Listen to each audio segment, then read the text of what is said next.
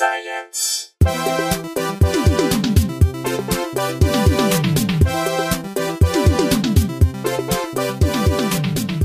Hello and welcome to Probably Science. My name's Andy Wood. I'm Matt Kirshen. This is a long time coming. It's been too long since we've had an actual science guest on. I'm very excited. It's true. I feel very relaxed and happy about this episode. We don't have to do much heavy lifting. We don't have to do... Yeah, we haven't had to do the research on this one. The Jim Jefferies show is almost over, so there's less scheduling conflicts. Mm-hmm. It's a pleasant 76-degree Saturday afternoon here in Southern California. And we have a pro on the show. Let's just get right into it, shall we? Dana Stuff, PhD on squids, now a science writer, and the writer, the publisher, the creator of the brand new book, Squid Empire. The Rise and Fall of the Cephalopods. How's it going, Dana? It's great. Thank you so much for having me. I'm delighted to be here. I'm really glad we hooked this up. Friend of the show, Kathleen Ritterbusch, introduced us, and you don't normally live in LA, but she was like, you're going to be coming to town. And she connected us. It was perfect. Yeah, Kathleen was actually one of my main sources for the book. Her paleontological research is featured heavily. Awesome. Very cool. So you're on a little squid tour right now. That's exactly right. Accurate? I am on squid tour. What is the thing that you were speaking at yesterday you mentioned? It's a conference called the Western Society of Naturalists. Oh, cool. So it's a big bunch of natural history dorks that get together. And even though the title is natural history, they're mostly all marine biologists. See, I used to like it, but it's got so Instagram-y recently. Everyone's just, it's all about the scene. It's not like the scene. Yeah, people used to just go there and talk fossils and everything, be really into this stuff, and now everyone's just posing for their picture and leaving, and you know what. So what is the in the downtime at one of these conventions? What sort of are you guys still talking shop, or do you guys cut loose? What's the party scene like? That is an interesting question. I went to bed early last night, so I'm not sure if I'm the right person to answer. What marine biologists and other natural historians? So marine biologists do mostly like to drink beer, and then also other alcoholic beverages, and then just talk in much more excited voices about flatworms and jellyfish. And I heard some marine biologists later, after dark, will glow. If they've been taking in a little bit too much of the green fluorescent protein. I can neither confirm nor deny. Well, it seems like they should be drinking before the conference. That would make things livelier, right? Are they worried that they're going to say can you say the wrong thing when you're talking about marine biology? Are there secrets the public can't know? I think that it's more the other way around. The more marine biology secrets that get out there, the happier the marine biologists are. Okay. Yeah. Nice. They're like, everybody likes to hear about penis fencing flatworms or whatever it is. So let's as get the news out there. As a non-marine biologist, I can confirm that is something I would like to hear about. Well, I can tell you all about it if you'd like. We actually just spent a couple episodes talking about duck penises. So I think we could move penis in another direction. Related. No, I'm saying that's right up our alley. Anything perfect. animal penis related is instantly very on brand for our show. Well, there's a natural history illustrator, so science illustrator, who is at the conference, and this is what brought it to mind. She has all of these beautiful prints that she's made of jellyfish, glowing bioluminescent things, various marine animals, and then she has one of fencing flatworms. She had left the word penis off deliberately, so it would be a little bit of an in-joke, because if you look at the drawing, it's just these two very beautiful squiggly worms rearing back with what looks like sort of maybe arms coming out, like they're fencing, but they're not arms, because flatworms are hermaphrodites, so they all have penises. And they don't have a receptacle. The idea is just to stab your partner if you're a flatworm, with your penis and inseminate them just kind of by sticking sperm into the skin. Is this where the fencing part of it comes in? The fencing part comes in because if you can play the male and inseminate your partner, you're kind of better off because you don't get stabbed and you don't have to raise the babies. Oh, so it's sort of a competition for resources. Yeah, exactly. Who gets to inseminate the other one, and then can you take off before you get inseminated. Right, because couldn't one of those interactions end with both of them getting stabbed? It could, and yes, absolutely. Both. I mean, and then that's great because more flatworm babies, but as an individual, it's more advantageous to. So it really is like an actual watching an actual fencing match in that they are sort of dodging and weaving and parrying. Exactly. And... Yeah, they're sort of like en garde, détente. Are they Yeah. aware? I mean, I guess they aren't aware of anything probably, but like, do they suddenly react when they've been in, you know what I mean? On some level, are they aware they have now been inseminated and like, oh, fuck, I lost or not? You do they have act differently to once wonder. they've... I can't actually answer that. But do I'm they, not- they don't like recoil or something once they've gotten inseminated or stabbed? I don't know. Yeah. That's a really They good might just question. keep on stabbing. They get until pissed off and like chuck their equipment in the Yeah. corner. I think that might be the question for your PhD thesis when you're ready to go when back I'm to ready. school. Yeah. You knew that I was right. I was just yeah, just right on the on verge, fence. Yeah. so close. All it took is that one little nudge. So your PhD was on squids. It was What- on squids, yes. what was Also sex, squid sex and babies. Go on. So I studied the long name is the reproduction and early life history of the Humboldt squid, Dosidicus gigas. And Humboldt squid are pretty big. They're not the giant squid, but they get about, the biggest ones are about as big as me. So like it's pretty big for a squid. big, yeah. That's a pretty sizable squid. small for a human, but you know. I'd be scared. I'd be scared of that in the water if I were swimming. I'd still say that's on the larger side of squids. It's the larger side. Yes, they're called jumbo squid, Right. sort of to differentiate just a little bit of separation. And are they indigenous to the waters off the Humboldt County shore or something? That is the obvious question, isn't it? They are actually named after the Humboldt Current off South America because that's their native home. Is actually South America, Central America, and Mexico. The irony is that while I was in graduate school, they started showing up as far north as Humboldt County, California, and further. So there was this invasion of Humboldt squid. You may have seen in the news. People got kind of excited about it. I think you overestimate marine biology. See, this is why like marine biologists want to get this stuff Yeah, out there. yeah, How yeah. could you not hear about the Humboldt squid invasion? You'll have read it in the news. Oh, yeah, you probably read general non-squid news. I don't know where it was. So, How is that not above the fold on the New York Times? I don't know.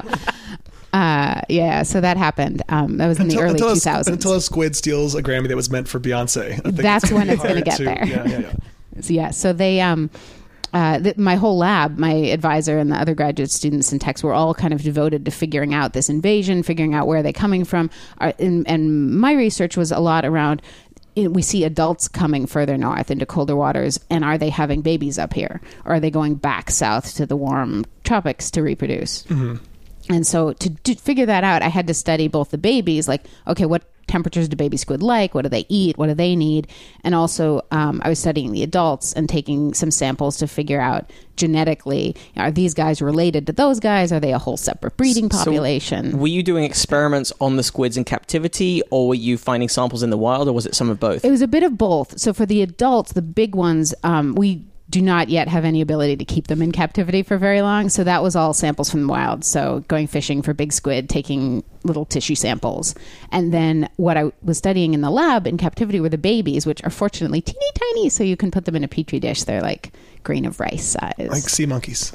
Yeah, exactly. Well, what's sea wrong monkeys with that the- just happen to grow to the size of a human. Yeah. Right. yeah. So better than sea monkeys. Yeah. Obviously. Do the adults not to get too down, or do they just die in captivity, or what? Yeah, the problem is that they are open ocean animals, so they swim a lot, and so they just start off by needing a lot of space, and then on top of that, they have really delicate skin. So if they do bump in, if they rub against the walls of their enclosure, they don't have any walls in the wild, so they don't really have any way of dealing with that, and they just end up getting their skin gets abraded, they get infected. So in the modern world, do they have issues with things like boats and trawlers and that kind of? Well, they are fished. So the Humboldt squid is actually a huge fishery off South America, Central America, and Mexico. Like just variability depending on where they show up, but it's the biggest squid fishery in the world in terms of tonnage of squid flesh being hauled out of the ocean and cooked up or eaten raw, however you like it. Is there a big enough population that that's okay? It is. They seem to be doing really well, actually. You don't care. You're not so attached to them that you hate the idea of them being eaten or something. On a personal level, I do a little bit. I'm a vegetarian. I don't eat squid. But as fisheries go, as like hauling protein out of the ocean goes, like they're definitely, they're not struggling the way a lot of other species They're are. towards the more ethical scale. I would say, yeah, like overall conservation wise. So to study the little babies, I actually did a bunch of in vitro fertilization. So we would capture the adults, but because we couldn't keep them and breed them in the lab, I would just take their gonads. So I'd take the eggs out of the females and the sperm out of the males because they do have separate sexes, and then mix them in petri dishes with this jelly that we figured out had to be added, and it was sort of like a it was doing in vitro reproduction. And How many viable squid embryos do you get out of one of those? That's a good question. How was that? It was probably a few dozen. I would end up with. Yeah, and then we'd get to watch them. They just look like little eggs, and then after a few days they start to sort of have color in them and little ink sacs, and you can see their little bodies pulsing, and they have eyes, and it's so very, very adorable. And then at the end of the experiment, do you let them back into the... Of course. Of course that's what we do. Yeah, what else could you possibly do with them? Yeah. And this is you were telling me, so you got your PhD at Stanford, but that meant spending most of your time in Monterey. That's right. Yeah. That's where this was happening? Yeah, so Monterey and Mexico. So we were doing these squid are so unpredictable. So sometimes we would catch them in Monterey or nearby waters, and then we would be able to do the in vitro, and we'd be able to do all this tissue sampling and stuff. But we'd also go to Mexico fairly often, where they're very reliable to catch them. As reliable as anything with squid is. Of course, there's always times when you can't. But we go to Baja. Santa Rosalia is the center of squid fishing in Baja, and then Guaymas on the Sonoran coast. And we went to both of those places with the whole lab, and we would go out on boats in the Sea of Cortez and fish squid. What else, did you see any other crazy things we were expecting to see? Yes. I'm so glad you asked. On my very first cruise as a graduate student, cruise sounds fancy, but research cruises are like way less fancy than what most people think of. They're like, you're on a boat and you're staying up 24 hours to do all the science you possibly can. And the comedian on board is like an open micer, and the buffet is really basic. Yeah, they just like nothing on the buffet. But drinks overpriced, yeah. Yeah, it's terrible. There was ice cream actually on that cruise, so I was a fan. I know. Research dollars going to good use. Yes, keeping your scientists awake all night. And on this particular cruise, I was doing in vitro fertilization. We were fishing for adult squid, the general routine. But there were also a group of people doing blue water diving, which is kind of scuba diving that's done from a boat way out over nothing. Mm-hmm. So the water's way too deep to see the bottom. You're way too far offshore to see anything onshore. And so all you can see are these tethers. The blue water divers tether themselves to each other and back to the boat with hooks and lines. And they just have a bunch of jars, and they're collecting gelatinous weirdness around them, whether it's jellyfish or little baby fish or amphipods or whatever it is. And this group of divers saw a huge, like car-sized gelatinous blob and went closer to it and sampled it, and it turned out to be an egg mass of Humboldt squid.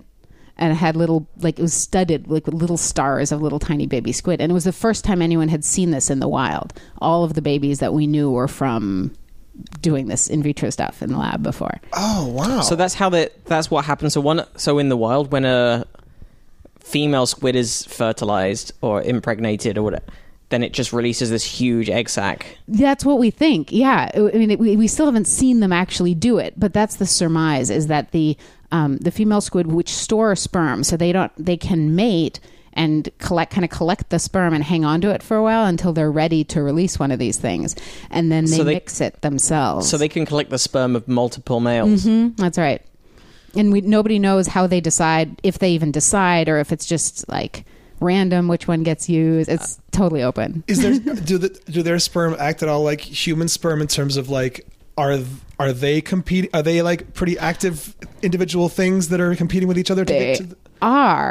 We think. The squid package up their sperm into these little things called spermatophores that each ejaculate independently. Mm-hmm. And so the males have these packages that they kind of pass over with an arm, and then the packages like ejaculate and glue themselves onto the female squid, and then she has all these like decorative dangling packages of sperm. I'm just picturing like those fake peanut brittle cans. Yes. Are you too young for that? No. Where they you open them and they pop out. Yeah. Pass over the canister and then Yeah. Only in this case, the female squid is expecting it. We can assume.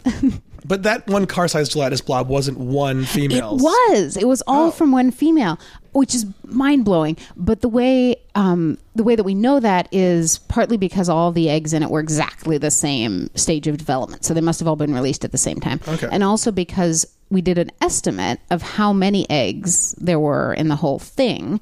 And it was probably about 500,000, which is only a fraction of the number of eggs that a female can have in her ovaries, which is millions and millions.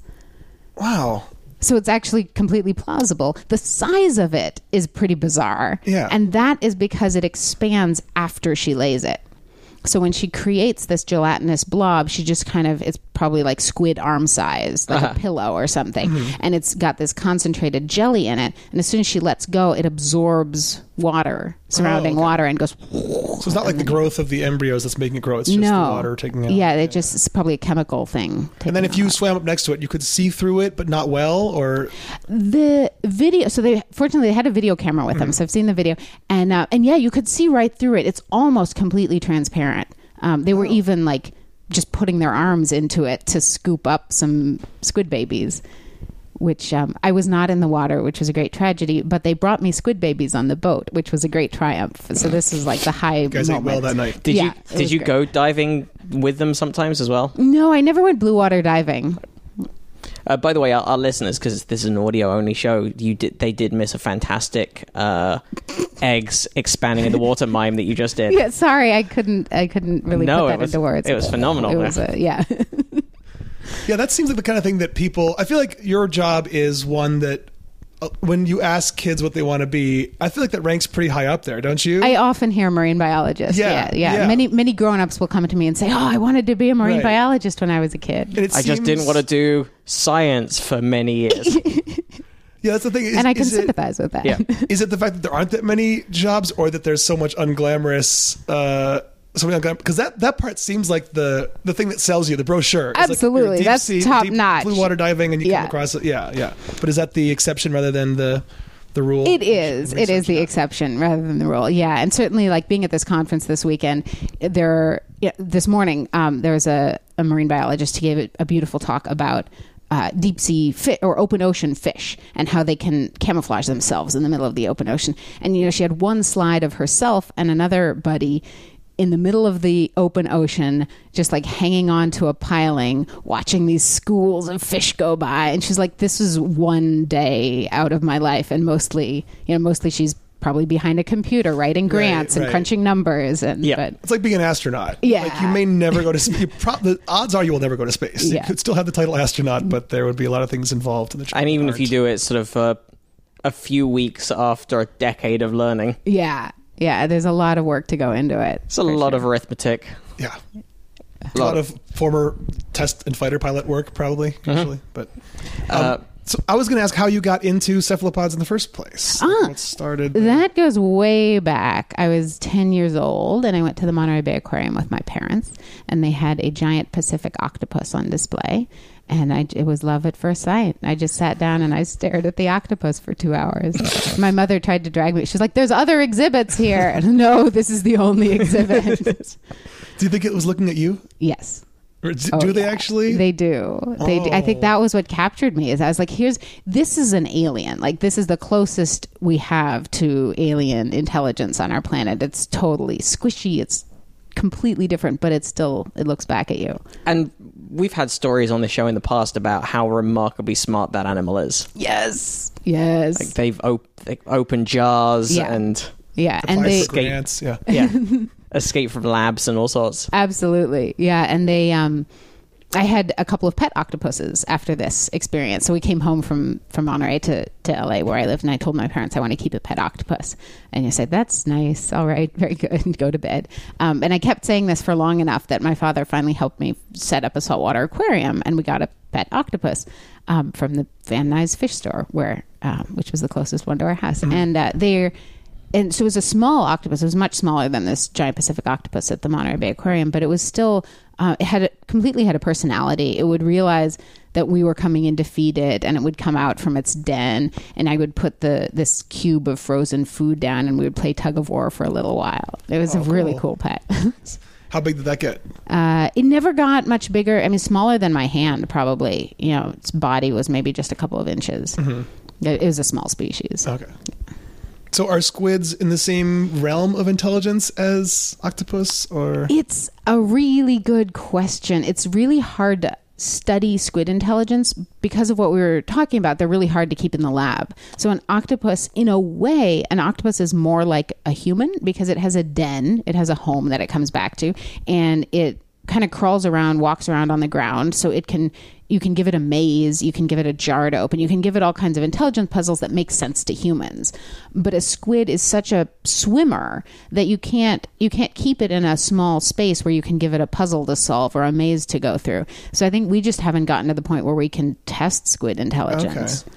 So that's across. I thought maybe you were saying that one species of squid is particularly fragile and not good for keep. All squid can't really be kept in. Pretty much. The only ones that are easier to keep in captivity are ones that don't fit that typical squid mold. So there are pygmy squid that just that have little glue glands, and they just glue themselves onto seaweed and sit there. So that's a lot easier to keep in the lab because you just need a small tank with some seaweed. And then there are some other ones that do swim, but they have these fins. They're called reef squid, and they'll mostly stay in one place. They'll kind of be finning like a helicopter more than an airplane. Oh, okay. And those can be kept, but most of them are just really hard. Really hard. So you did your PhD, and then you've since moved. And then I more totally bailed on academia. Yeah, you moved into the world of popular science, science writing. Yeah. Because I realized by the time I was about halfway through my PhD that I really loved science and I loved telling people about science. Even if they didn't ask me, I would just volunteer. Like, have you heard about penis fencing and flatworms? Like, how can you just not lead with that? Yes, I've heard. But I got really tired of doing the science myself. The setup, the experimental design and the setup, and then it didn't work, and then you have to go back and iterate and do another one, I just got really tired of that.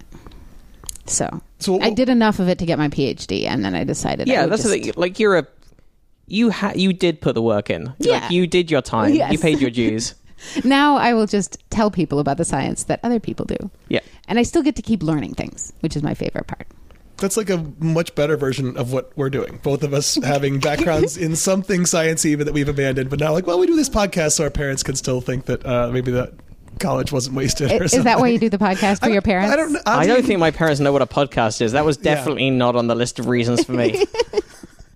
I think at some point it was like a little bit of guilt. I mean, it was your idea in the first place, Matt. But I was like, oh yeah, then I'll feel like a little bit less guilty about wasting an education. So I don't know, and it's fun. Whatever. We get to talk to interesting people who are smarter than us. Yeah, and I feel like a science education is never wasted because it's always going to be there that you had that exposure and way of thinking and sometimes way of knowing to about a the fault. world. Nothing you can't turn off. That is annoying people around you. Yeah, definitely. So let's get on to so you then started putting together this book. That's right. Yeah. So the book, Squid Empire, The Rise and Fall of the Cephalopods, came about because I had a friend while I was in grad school who was a shark guy, and he was writing a shark book like you do when you're a shark guy. Yeah. And he actually, his publisher was sort of interested in doing a squid book, and we talked a little bit and it never really happened, but that kind of planted the seed of I could write a squid book. And I had even gotten to the point of thinking, if I were to write a squid book, what would it be about? And I thought it's got to be about this deep time evolutionary history because it's so crazy. Like, we have calamari today, and their lineage goes back in time to way before the dinosaurs, and it just started to fascinate me when I thought about it. And so it took a couple of years, but I ended up having an agent later on for another project who was interested in trying to pitch this book, and she and I worked on the proposal together, and then and we found a publisher, and then I got to write the book. So let's start with that, because that's we almost skipped over what is a ridiculous statement. So this cheap breadcrumb covered food yes can trace its lineage pretty simply back to well beyond recorded history. Like, they are the ancestral royalty of the seas. They are the original sea monsters. Yeah. So, I mean, people like dinosaurs are cool, but they only go back about 250 million years. And cephalopods, which is the squid and octopus group, go back 500 million years, so like twice that long. And they were the big tentacled monsters in the ocean and there weren't even any fish. Like, there were no marine reptiles, no ichthyosaurs, there were no fish, no sharks, like certainly no seabirds or anything, and they were it for millions and millions of years. So when people quite often talk about crocodiles or alligators as being like this sort of prehistoric relic, and you're like, it's dinosaurs that are walking the earth. Well, fuck you, crocodile, because yeah, more or less. shitty little calamari and your local Mediterranean restaurant predates them by 250 million years. They do. I like to think of it that way. I mean, technically, it wasn't squid Right. themselves, but they're distant tentacled similar, ancestors. The biggest difference between these prehistoric monarchs of the sea and squid is that the ancient ones had shells on the outside of them, so they were like a combination of a squid and a snail. And were those big or no? Many of them were very big. Oh, okay. Yeah, so they got the big innovation of the squid ancestors was that they got a buoyant shell. They evolved the ability to pump out water from their shell and let gas diffuse in.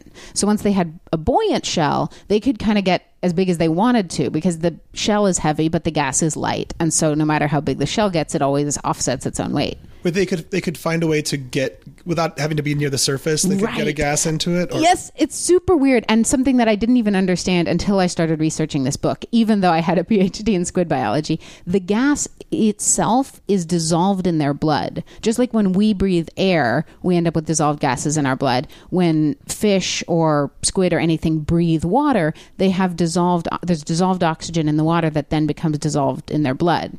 And so what the cephalopods with external shells do is they make their blood salty, which pulls the liquid out of the shell through osmosis.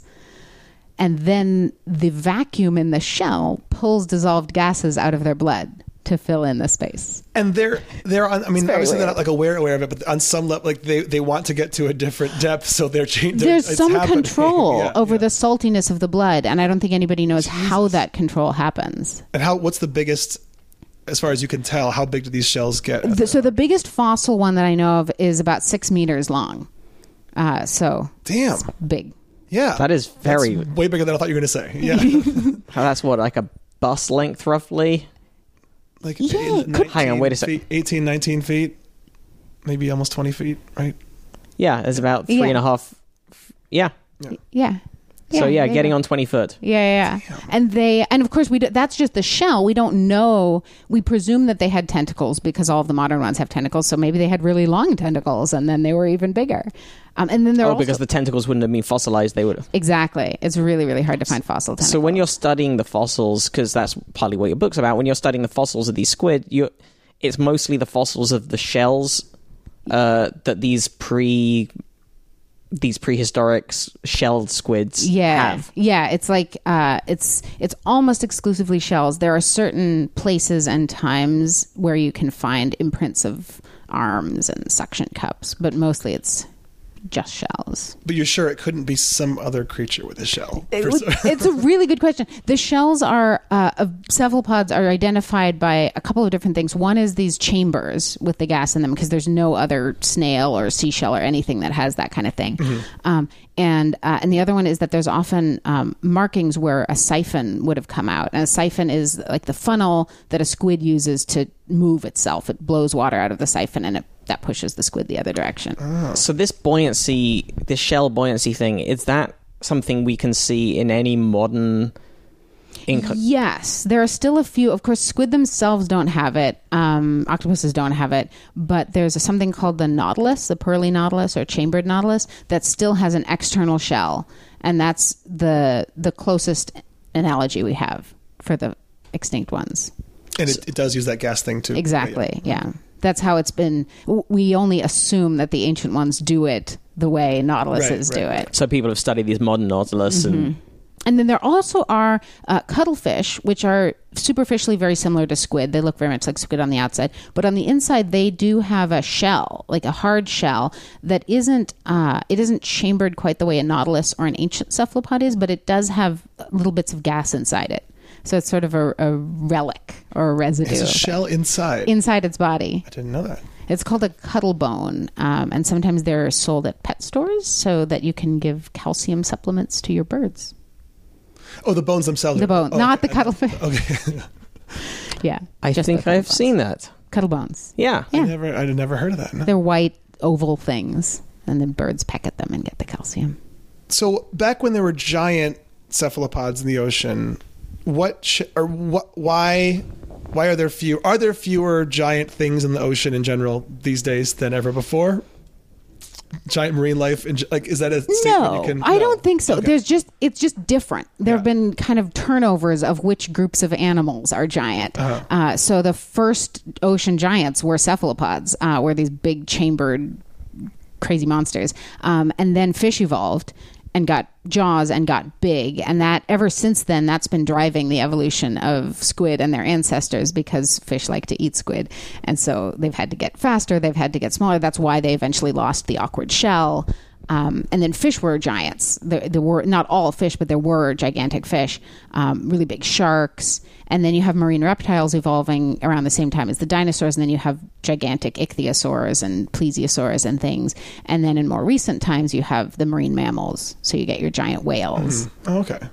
So is part of the reason that there were these cephalopods throughout time and they never had a major extinction event, is that because the sea is more stable of an environment than the atmosphere? Well, I will have to jump in there. They did actually have several major extinction events. No need to apologize. They the biggest one was actually so the famous extinction that everybody knows about is the dinosaurs. Right. Asteroid hits the planet. All the dinosaurs are gone except for the birds. And that was also a major extinction for cephalopods. So that was when most of the shelled cephalopods went kaput. So a lot of these ones with beautiful coils and interesting shapes and things, they're just gone right at the exact same time. What would the actual mechanism that caused that have been, do you think? You could go to grad school for that also.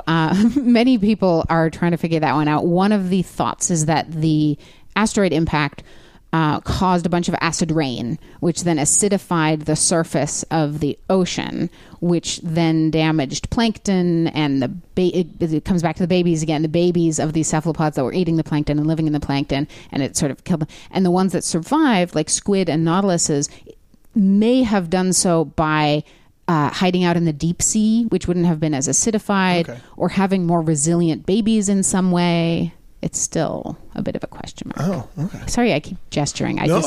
No, gesture away. She made a question mark in the air. Yeah. So that was a big extinction event for them, that they kind of, a lot of the really gorgeous ones are gone, and then the ones that pulled through. But even before that, and even before the dinosaurs, there was another really big extinction event called the Great Dying. Like scientists actually call it the Great Dying. And 96% of everything marine went extinct. And that included a whole lot of stuff. Like they almost completely bit it then. But a few managed to pull through and then diversify again. Right. And that there's no theory for what that is probably volcanoes. There's evidence that there were just like Earth just kind of opened up its guts, and there was this massive planetary indigestion and everything, and that happened in what is now Siberia. And there's a huge, like millions of square miles, I guess, in Siberia that's paved with lava and basalt and all of the other like relics. I've never heard of that. This. What's that area called? Siberian traps. The Siberian traps, which is great. I mean, it sounds like it's trapping everything, but it's actually like the word trap comes from a word in another language that I don't remember that means the shape of the structures, like the geologic shape of the structures. So it's boring, but Siberian traps. Yeah, never knew about that. Yeah. So this wasn't your first book, correct? It was my first book. Oh, yes. I'm sorry. As I was looking on Amazon, I thought there was another. Yes, I contributed to an octopus anthology. Oh, okay. Yeah, I guess I don't think of that as my book. I just, but we've all contributed to octopus anthologies, though. I mean, don't we all do that? That's just like I did one this morning. Yeah, oh, there nice. You go. Yeah, I'm gonna thank you for that. So, what are some misconceptions people have about squids? That they're scary. I mean, you mentioned that you didn't want to get in the water with Humboldt squid, which is understandable. But even the very biggest squid eat small things. Like like a great white shark. Like at least you can understand they eat seals. People are kind of the same size and shape as seals. Particularly people on surfboards silhouetted from above. Exactly. You understand where the great white shark is coming from. It's a mistake. It's an honest mistake. It's an honest mistake. Yeah. It is, But squid even big squid eat fish like the size of your hand. So we don't look like food to any squid. It doesn't mean that they're still wild animals and they could still hurt you. You know, like your cat can scratch you. And they're curious, which is a little bit unnerving if you're underwater with them and they're Have you spent much exploring time? you. I have never spent a lot of time with big ones. I've gone diving with cuttlefish that are themselves the size of my hand, and with octopuses and things. So I've never been in the water with one that rivaled my own size. But they still do come up and try to work I've out been what told, your deal is. yes, yeah. And so, it makes sense to be careful, but there's no documented human deaths from squid. The only cephalopods that have killed people are blue-ringed octopuses because they have this super, super potent venom. And they're very small and they don't want to kill you. They do not want you to bother them, but people are dumb sometimes and they pick them up. How do they get the venom into you? It's in their salivary glands. So if you get bitten by a blue-ringed octopus, it injects the venom. And it's a neurotoxin that paralyzes and kills you. How toxic is it? Yeah. Is it like we're Guaranteed death Well, if you get... not guaranteed. You can be saved if you're saved fast enough, I guess. And they don't live around here also. So Let me guess. Near Australia somewhere? you got it. Everything that can kill you lives in Australia. Yeah. Australia is deadly. Yes, near Australia, and then also around the tropical Pacific in that area. And if you're swimming in that area, you should be looking... Just don't touch a blue octopus? Or what does it Yeah, look like? they have bright blue rings, and they're actually they're color coded. They're like bright colors stay away, and they'll flash their colors even more brightly if they're agitated. So if you don't see the blue rings, they're not agitated, and so they're probably not going to bite you. And they're the closer you get to being bitten, the brighter the blue rings like a are probably visual going to rattle be. or Exactly. something, Yeah. That makes it. That is quite often the case, isn't it, in nature, that the more venomous animals will have brighter markings. Yes. Yeah. A warning coloration, it's usually called. Yeah. Like 'Cause the usually- really bright caterpillars, don't eat those. All right. So is that... When do I eat them? Evolutionarily, does that make... So it's like they will kill you, but they'll probably get killed in the process anyway, kind of? Or is that the reason why they'd rather just not have you bother? Right. Nobody actually knows why their venom is so potent. Like, it does not need to be that potent. They're predators. Almost all octopuses are. But, I mean, they're catching little fish. Like, they don't need enough venom to kill a grown-up human. But they've got it. Yeah. Damn. So that probably must have been some kind of evolutionary competition that caused it at some To point. ratchet up. Yeah. Something in their history there, or like just kind of run away. As long as you're poisonous, you might as well be really, really poisonous. Right. I don't know. So those ones change their coloring to warn you, but then I've also seen those videos of those octopuses. So it's not octopi, by the way. Or is it also octopi? I have come to a point in my life where I just say that you can pluralize it however you want. Okay. When I was younger, I would get really rabid about it, and I would tell people that octopi is wrong because the word is not from Latin. Oh. What's it from? It is ancient Greek. So if you want to pluralize it like an ancient Greek word, you would pluralize it octopodes. Oh my God. That's a good party trick, isn't it? That one's not going to catch on. But it was never actually used by ancient Greeks. Ancient Greeks called this animal polypus. So the word octopus was actually coined by scientists in the Renaissance using ancient Greek roots. What is I know oct is 8. What is the puss part? Foot. Yeah. Okay. Yeah. And the root pod, P-O-D, is actually the root for foot. But I mean, I don't know how linguistically nerdy you want me to get. The nominative singular in Greek adds a single S onto the end. So octopod, the root, would become octopods. But in ancient Greek, the linguistic convention is that if you have a D followed by an S, the D goes away and the vowel before the D changes. So that's why, yeah. That's really useful to know. Cephalopod, what does that mean again? Cephalopod means head foot. Head foot. Yeah. Yeah. It's a very good visual. Obviously, yeah. I mean, but if you think about their arms or their tentacles as feet, they're growing right off of the animal's head. Right. So they're organized. Their head is in the middle of their body with the eyes and the brain and everything. And off one end of their head comes all the arms. And off the other end comes the blob of their body, which is called a mantle. It has all the other organs and things. It makes sense. And I forgot what I derailed you from when I asked about octopi. You were saying... Who knows? Was it... Oh, the camouflage. I was going to say, Yes. I've seen videos of those amazing octopuses that you can't even see in the video and then suddenly can. Is that... Is that unique to a certain species of octopus, or do a lot of those have that? Or? No, the amazing camouflage is a cephalopod trait overall. It doesn't mean every species has it, but most octopuses, squid, and cuttlefish can change their skin color.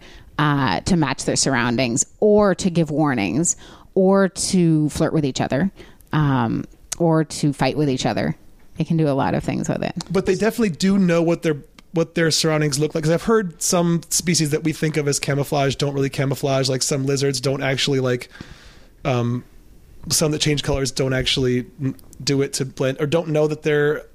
Do you know what I'm asking? They definitely are aware of is there a brain involved, or is it just sort of a reflex that their skin does? Yeah. That's still an open question too, because cephalopod eyes, as far as we know, can't see color. So that's weird, right? But they're clearly, to our eyes, they seem to be clearly matching color. So that's still under consideration. Okay. What's going on there? Yeah, those videos are amazing. Those ones where you just totally mind blowing. So they're viewing the world in black and white, but somehow escaping color vision predators. Right. And they have actually another channel that we don't have. Many of them can see polarized light, which is what you're seeing or not seeing when you wear sunglasses to block glare. That really is interesting. So they have, one of their lenses has sort of effectively a polarized filter, so it'll be letting through light or not, depending which way it's angled. Depending on which way the light is organized. Yeah, I'm not super clear on the the physical structure of their eyes, how that works. Mm-hmm. But it could be a lens. It could be a lens, or I guess it could be reflective, because one of the reasons people wear polarized lenses to drive is that glare off of the road or glare off a reflector's, or when they're sailing, like glare off a reflector surface is polarized. Exactly, yeah. So it might be some kind of reflection inside the eye as well. Yeah, to receive that. Yeah, are those species also ones that live closer to the surface? Yeah, the super deep sea ones, they're not perceiving polarized light for sure. I would have thought they're barely perceiving any light. Yeah. Well, the weird thing about the deep sea is that there's almost everything is bioluminescent. So it's actually really useful to be able to see, not because there's any ambient light, but because most of the animals are producing light.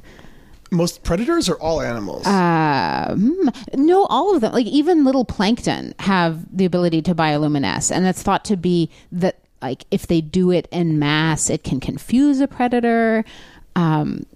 But also, there's so many ideas. Presumably to find other members of the same species. To find mates, yeah. And then also to attract or lure prey. There's an anglerfish, like the anglerfish in Finding Nemo that has the glowing lure to attract prey.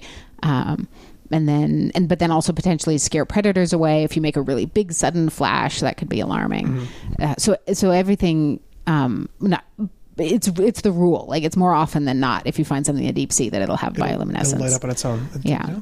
But the polarized stuff is more shallow water because it's sunlight that's polarized as it goes through the water. Mm-hmm. And there's even a thought that one particular species of cuttlefish, which has been studied, can send a signal by producing polarized light in its skin to other cuttlefish, which can see polarized light, which is like a hidden channel because their fish predators can't see it. Oh, interesting. So it's like having your own private radio channel. Because they can they'll see light, because if you have non-polarized lenses, you still see it as light. But you wouldn't be able to see that it's polarized. That all the light waves are angled in the same direction. Yeah. That's crazy. Yeah. That's okay. So we got away from the book a bit. So you start off way in the past. Yeah, way. Basically, the book is sort of like the whole history of life from a squid's eye view. Right. So, which was my excuse to learn the whole history of life, because I had never been a paleontologist, so it was my excuse to learn about everything going back to the beginning, and just always having a squid in mind. How is this relevant to squid? I like that as a sort of little bystander to history. Exactly. And interferer of history as well. Oh, yes. And creator of, yeah. Are we how far back do humans and squids have to go to have a common ancestor? That is all the way back to pretty much the pre-Cambrian. So Cambrian is 500 million years ago. And by then you already have the distinction between mollusks, which is all the snails and cephalopods and those sort of shelly, soft, squishy things, and what are going to become vertebrates like us with backbones. They don't have the backbone yet, but their ancestor is already separated. So you'd have to go back 50, 100 million more years to get back to that common ancestor. And what was the approximate time frame when the first animal of any kind left water? I mean, that's the land. Who cares about the land? Like, I don't know why you're asking me this. I only learned recently on the podcast. I didn't realize that, and maybe verify if this is true. Are all marine mammals? Were they all on land at some point and then came back? And then came back to the ocean. Isn't that so weird? Yeah. So that happened after the big Cretaceous extinction, which was the end dinosaur asteroid smashy thing. So the things going on land, it was before the Great Dying. I know that because you already have insects on land and little things like that. But I don't what was the time frame again for the Great Dying? And the Great Dying was 296 million years ago. And the dinosaur extinction was 60 some million years ago. I've learned these at some point, but they never stick. Like no periods, because there are such there are giant periods and there are ones that are orders of magnitude smaller within those. I know, and I can never keep them all straight. Well, I was writing the book. I had to write them all, like all the dates and all the names, and I just had them next to my computer for a year and a half. And is there any like mnemonic device so you could at parties at least know what the right? Probably. I haven't come up with one. Are there just, for the ones that are the longest periods, are there just a handful of those? Like the ones that are like... Yeah, the really biggest ones. So you've got, in terms of modern times, since life evolved, you have the Paleozoic, the Mesozoic, and the Cenozoic. Zoic is the same root as zoo, that means animals. Paleo is old, Meso is middle, Ceno is modern. So the Paleozoic is your time after the Cambrian explosion. So you've got cephalopods already, you've got worms, you've got all this stuff. And that goes, the Paleozoic then goes all the way from that origin of lots of animals to the Great Dying. The end Permian, massive volcanoes, everybody exploding. 296 million. I think so, yeah. That sounds right. Yeah. What Andy's basically asking is there a way so that if it comes up in a trivia night... Right. Yeah. That's actually... How can I win at trivia? That is 100% what Andy has in the back of his mind, because there's every chance that it'll come up at some point, and you just need to know which one's which. Have you guys started playing... I shouldn't plug someone else's thing, but why not? HQ Trivia? Oh, and I think Riley, friend of the show, Riley Newton, sent me a thing about... It's a live trivia game show twice a day. It's an app-based thing with cash prizes. Like the Sunday ones are $5,000. And they'll start with 70,000 people, and you have to get all the questions right. And by the 15th question, they've whittled it down. But if you're on the phone, people. Is it... It's so fast, you couldn't really Google it. I mean, if you got a group together in a room, maybe... And there's a way you could probably game it, but like alone, you wouldn't have time. It's so fast. And it's always 3 multiple choice answers. But by the end, they've whittled down this huge group to just a few that win actual money. So I shouldn't plug it because now it's going to be more competition if our listeners go on there. But I'm on there most days trying to, and it's always a sports question in the middle that knocks you out. But, But now if it's Paleozoic, Mesozoic, or Cenozoic. Yeah. And then your Mesozoic or Mesozoic is all dinosaurs all the time. That's Triassic, Jurassic, Cretaceous. Triassic, Jurassic, Cretaceous. That's like what most people think of when they think of prehistoric life. But that's actually middle historic. Exactly. Yeah, isn't that weird? That's just the middle. Sorry. What were the? I already forgot. Jurassic's in the middle, and what are the other two? Triassic is the first one, and Cretaceous. Yeah. Triassic, Jurassic, Cretaceous. Triassic, Jurassic, Cretaceous. Okay. Yeah. Enough for my trivia preparation. Thank you. Now let's do cloud types. Yeah. Oh God, that's come up so many times at trivia. We always fuck it up. Yeah. Clouds? Or I'm sorry, not cloud types. Layers of the atmosphere has come up a bunch of times. I thought cloud types were like cumulonimbus, nimbostratus, cirrus. Yeah. No, the ionosphere, stratosphere, troposphere. I can never keep. And then champagne bottle sizes. You can't be a good quizzer without. That's come up on this podcast alone. Yeah. What's the biggest one?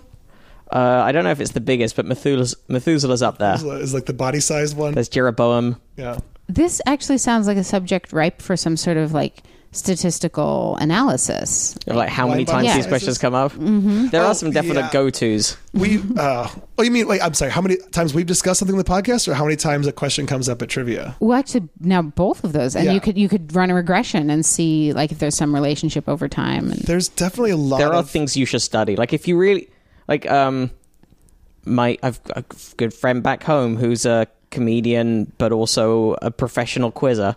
Oh, really? Yeah, well, his name's Paul Sinha, and he's a very funny comedian, but he also got really into competitive quizzing, and now he's one of the quizzers on a game show called The Chase, where members of the public compete against a pro quizzer. It's actually a really good game show. It's a daytime quiz show.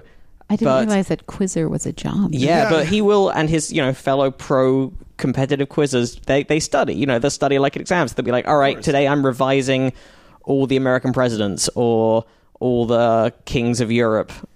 All the best picture winners. That's one of the only ones. That's when you should already know. I mean, that's like that. I used to know at least. That's like middle school quizzing. But yeah. It's kind of like crossword puzzles also. Like you only have to play those for a few weeks before you start to see a lot of the same words. That's probably even more. There's even more commonalities to crossword puzzles than game shows, I would guess. But like Eli will come up like a Yale grad. They need a 3-letter word. Eli is all over crosswords. You guys are just glossing over. It's like I'm talking about. Let's get back to penile fencing. Yeah, let's get back to the squids. Yeah. We got way off track. It happens. Yeah, we did. It's all good. All right, so you start off way in prehistory. You work your way to the present day, but all through a squid's eye view. All through the squid's eye view, yes.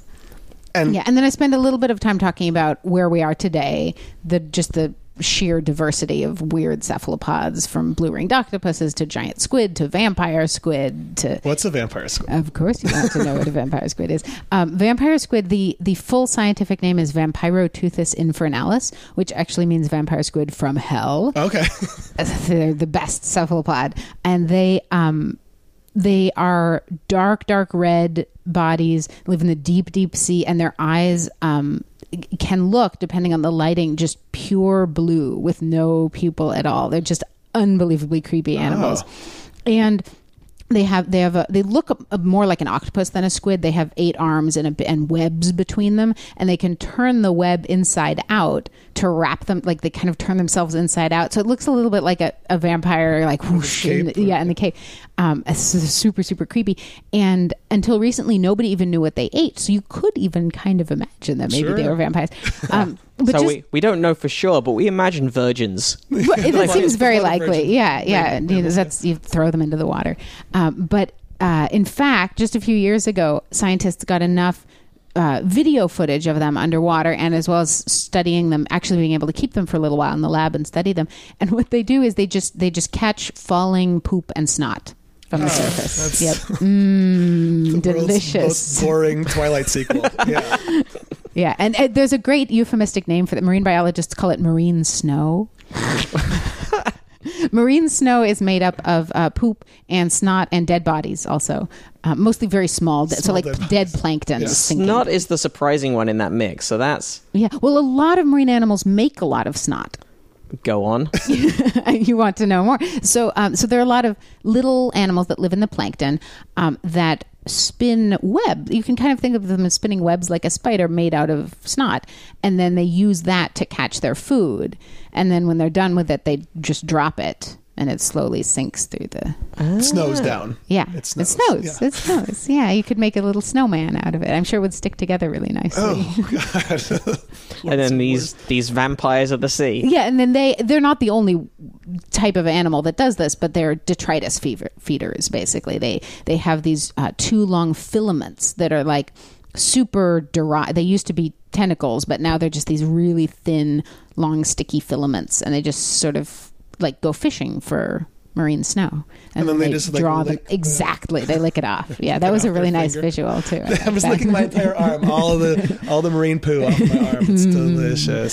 So vampire squid are really, really lovely. Okay. I think they're perfect. What about the giant squid? Because I thought those were like maybe just creatures of lore that might not even exist or something. Or there really is an animal called the giant squid, and another one called the colossal squid. But they don't reach over fishing boats. They don't, in fact, sink fishing boats. Never? You're sure it's never happened? It has never, ever happened. I feel really confident saying that. They live quite deep. If you ever see one near the surface, especially like near the shore, it is not a well animal. It's probably dying or dead or has already been eaten by a sperm whale and vomited back up. Oh. And maybe is still a little bit alive, you're saying? Or? Could be wiggling a little bit. Yeah. Or not. Sometimes they're just carcasses. Yeah. But they do get quite large. Not as large as those gigantic prehistoric ones, but they get like just their body, just the sort of sac that has organs in it, could be up to 8 feet long. So like you could climb inside of that and it would smell really bad, but you could do it. Yeah. And then they also have the head and tentacles. Just for accuracy as well, because I double checked. Like an average bus is a bit longer than that. We're talking like double the length. But you know, a mini bus or a small bus. Yeah. That still can get up. I just want to believe there's a possibility. Oh, sorry, 6 meters, 20 feet. There's been some ship that's been completely enveloped by a squid, but this never happened. Yeah, in fiction. Sure. Okay, fiction. Yeah. Is there anything that you've seen in your career that before you'd seen it, you thought didn't exist? You know what I mean? Like, were there any things that that the community was like, this is just something people think is out there, and then an example was found? So I thought I'd heard stories in the last decade of some record-breaking squid being found, but I mean, that was probably colossal squid. It would be my guess, because they get as big as giant squid, and they do seem to get heavier. Mm-hmm. And there's some thought, because we haven't found very many, so what are the odds that we've found literally the biggest one? Right. So it's always fun to speculate. What would the biggest one look like? Right, because it's pretty. If you only have a couple of samples, it's fair to assume that they're somewhere around the median. It's more likely, than that they're going to be the very smallest or the very biggest one. So short answer, no. Nothing that's blown you away and had made you change your beliefs about... No, I don't think, not that I have seen, but there's certainly been stories, like while I have been in science, that I've been hearing, like, people discovered like a new, this is sort of random, but like a new mammal. Like I thought that we knew all of the mammals on the planet. That seems pretty basic, but there was some new species of mammal discovered. I hadn't thought about that. There's tons of insects being discovered all the time. Yeah, but I thought the mammals were all known, but there's new ones being found all the time. And I guess it's mostly just realizing that there's still a lot more out there. Yeah. What proportion of squid use ink as a means of protection? Most of the ones, I'd say probably the only ones that don't are going to be really deep sea ones. And even some of the deep sea ones, there's weird footage of deep sea squids filling their own bodies with ink. They have transparent bodies, which is weird already. And then you'll see pictures of them releasing ink into that body cavity. And nobody has, as far as I know, nobody has any idea why they're doing that. If they're just like, I wonder what it would feel like to be full of ink. And then... It's like cephalopod tattoos. Yeah. Who even knows? Or maybe there's some adaptive value, like it repels predators. Or so most of them do have ink. And they can use it in a couple of different ways. They can make a smoke screen just by releasing a little bit of ink that mixes with water, and it just makes it hard to see because it probably irritates the eyes of predators. Although it's also got some compounds in it that are delicious. So it could be both an eye irritant and a gustatory distractant, I suppose. As in, like the predator is like, I'm going to eat this water over here, while the squid is disappearing off to the other side. That's very nice, sort of thing. Yeah, but the other thing that squid can do is they can mix a little bit more concentrated amount of ink with mucus. Again, with the mucus theme, there's a lot of good mucus stuff in the ocean, and make something called a pseudomorph, which is like it means fake shape, so it's like a fake squid made out of ink. And then they jet off the other way. So it's like a full-on decoy. Yeah. Awesome. Yeah. Only it doesn't move. That would be really cool. But it's like those cartoons where someone moves so quickly there's like a cloud outline of their body behind them. Or even like that's a thing that planes certainly used to and maybe still do deploy to trick missiles. Kind of. Like they're sort of strafed out the back with like the metal strips that would... Yeah, for sure. That's remarkable. Squid style. Yeah. So I know people can't go see squids in captivity for the most part, but where do you recommend listeners go if they're like, I want to get my cephalopod fix on... If you can get to the Monterey Bay Aquarium, they currently have an exhibit called Tentacles, which is all cephalopods all the time. It's my personal heaven. It's got octopuses, cuttlefish. They do have these squid species that I was mentioning that are easier. So they have those pygmy squid, and they have some of the reef squid. And they have, when they can get them, they even have deep sea animals on display because the Monterey Bay Aquarium works with the Monterey Bay Aquarium Research Institute, which has all these amazing deep diving submersibles. So they've even had vampire squid on display. Oh, damn. So have you seen them? Yeah. So those ones aren't as susceptible to the problems in captivity that other squid have? Yeah, that's right, because they don't move as much because they're just these kind of hanging poop eaters. Right. They don't bump into the walls. And they're actually much smaller than I expected. I feel like when you see video of them on Discovery Channel or wherever, there's never a scale bar. There's never like a pencil in the frame so that you see so you're like, oh my God, it's a vampire squid. It's going to eat me. And they're like kitten size. They're pretty little. But super bright blue eyes and red. Dark red skin. Okay. Yeah. Again, I wish our listeners could see how much your eyes lit up when I asked if you'd seen them in person. They're really cool. So the love affair has never abated since 10 years old with the this is it. Yeah, it just comes out in a new form. I mean, I'd say, by the time you've done a PhD and then still come out and gone like, I'm going to write and publish an entire book.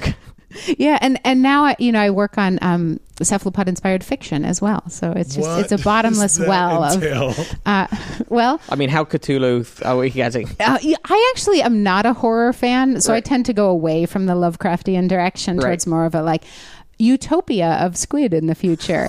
I've one novel that is not yet published. Hopefully, I'll be able to tell you about it soon. Well, I can tell you a little bit about it now. It's for younger readers, and it's about a future in which people have trained squid to race, and people ride on them. So instead of going to the horse races, you can go to the squid races. I like that. And it's a story of a girl and her squid. Like a boy and his dog, or a girl and her horse. But she trains her squid, and they race together. Do you have any are there any rivalries in the cephalopod community with other marine? Like we had a former marine biologist turned comedian who specialized in manatees. Do you guys have any like clash with like sea mammal people, or do you guys all get along? I think that mostly like it's a pretty happy family. There's always a little bit of grumbling about the what we call charismatic megafauna, which means a megafauna are big animals, and they're just everybody. You say that you're a marine biologist, and everyone's like, "Oh, dolphins! I love dolphins!" Right. And you're like, "No, mucus, snot." But dolphins, worms, weird red cloaky things. Yeah. But now I can tell people that the animals that I am most interested in, squid and cephalopods, are critical to the existence of charismatic megafauna because almost every marine mammal is a squid eater.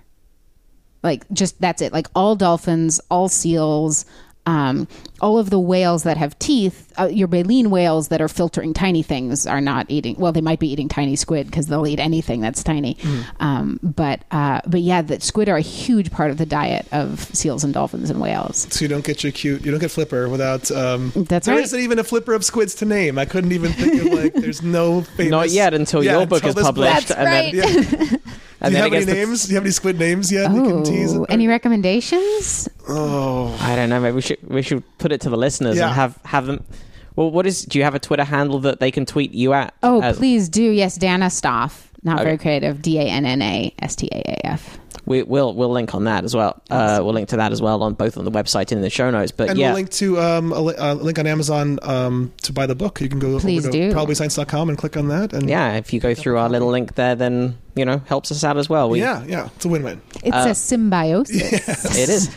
Well, do you have a favorite squid, or is it bad form to play favorites? I have maybe 2 favorite squid. I'll allow it. I do really, really love those pygmy squid. Their glue glands that they use to glue onto the underside of seaweed and just hang out are like...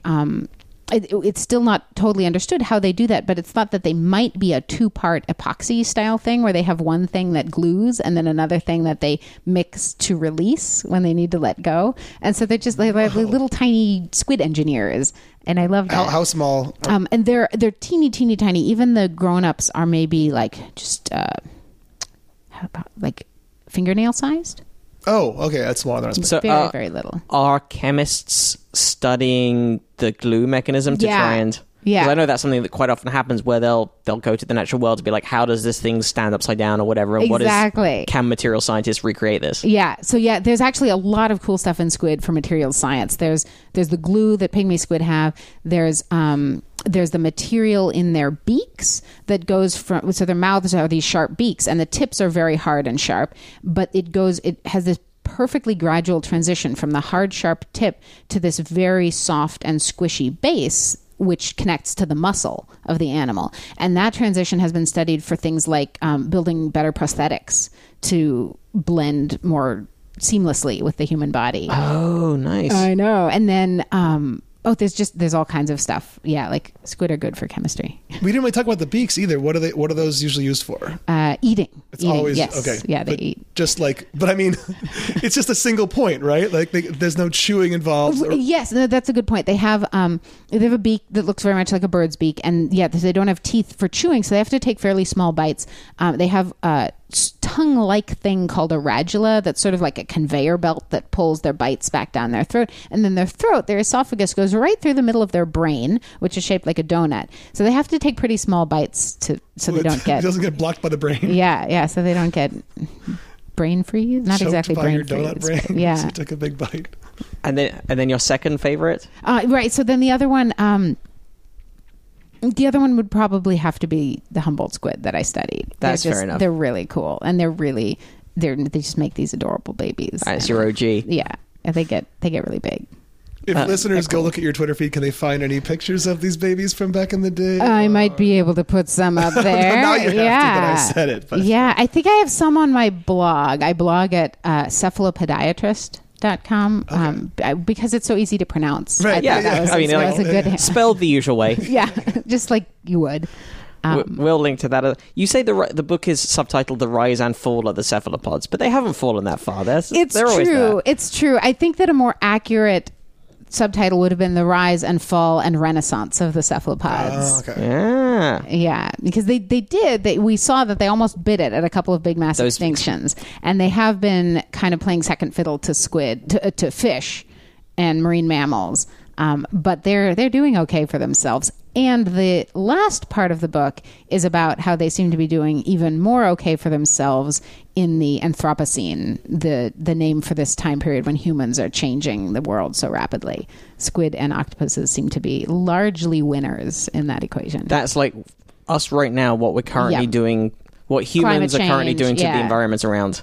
Yeah. So everything we're doing is probably favoring the rise of the re-rise of the squid. For the most part, yeah, they seem to be doing well. Are you a spy? Are you anti-human and pro-cephalopod? Yeah, keep doing what you're doing. It's working just to play. Well, I say almost pro-human, like just keep. Yeah, we're doing. We'll be gone, but the cephalopods will be fine. The rare biologists who are like, no, global warming's not all bad. Yeah, sea level rise, more seas, sounds fine. Humboldt squid can creep further north. I see Los Angeles slipping into the ocean, squid oozing up Ventura Boulevard. Right. Like, I don't see a loser in this scenario. How do I capitalize it? Can I invest in squid right now? Is there a squid I gotta tell you, sell whales by squid. Yeah. And squid plural is squid. I keep saying squids, but you don't. You can use both. Okay, it's okay. Again, a lot of people use squid for the plural when it's all the same species. So 20 million Humboldt squid, and then squids for the plural if you're talking about all of the different species of squids, like people and peoples. Yes. Wouldn't you only use peoples to talk about groups of many groups of peoples. Many Absolutely. peoples came together as opposed to 100 people came exactly. together. 100 peoples like came that. together. Yeah. Maybe you would. I don't know. Is that how peoples works? That is exactly how peoples work. You should know that from when we studied plurals for trivia. I do love. Yeah. Do you have any good collective nouns for any of the? Like there's like murder of crows, pride of lions. Are there any good? There was actually a lengthy discussion on a blog post once about the plural of squid, and I think that Squid Squad won out. Squad of squid. Yeah, Squid Squad. That's perfect. Yeah. Well, you can learn all about Squid Squad and other things that almost rhyme if you check out Squid Empire by our wonderful guest, Dr. Dana Stoff. Yeah, Squid Empire, the rise and fall of the cephalopods. And we will link to both Dana's social media and to where you can buy this book and find out more, and the blog and all sorts. Dana, thank you so much for joining us. Yeah, thank you for having me. It was super fun. I think we've barely done any squid stories on the show before, and this has been miss in our squid coverage. But we'll rectify that after this. Absolutely, I'm going to be actively seeking out squid stories, but we're going to start with this book. You should too, listeners. Check it out. Thank you so much for joining us, Dana. Thank you very much.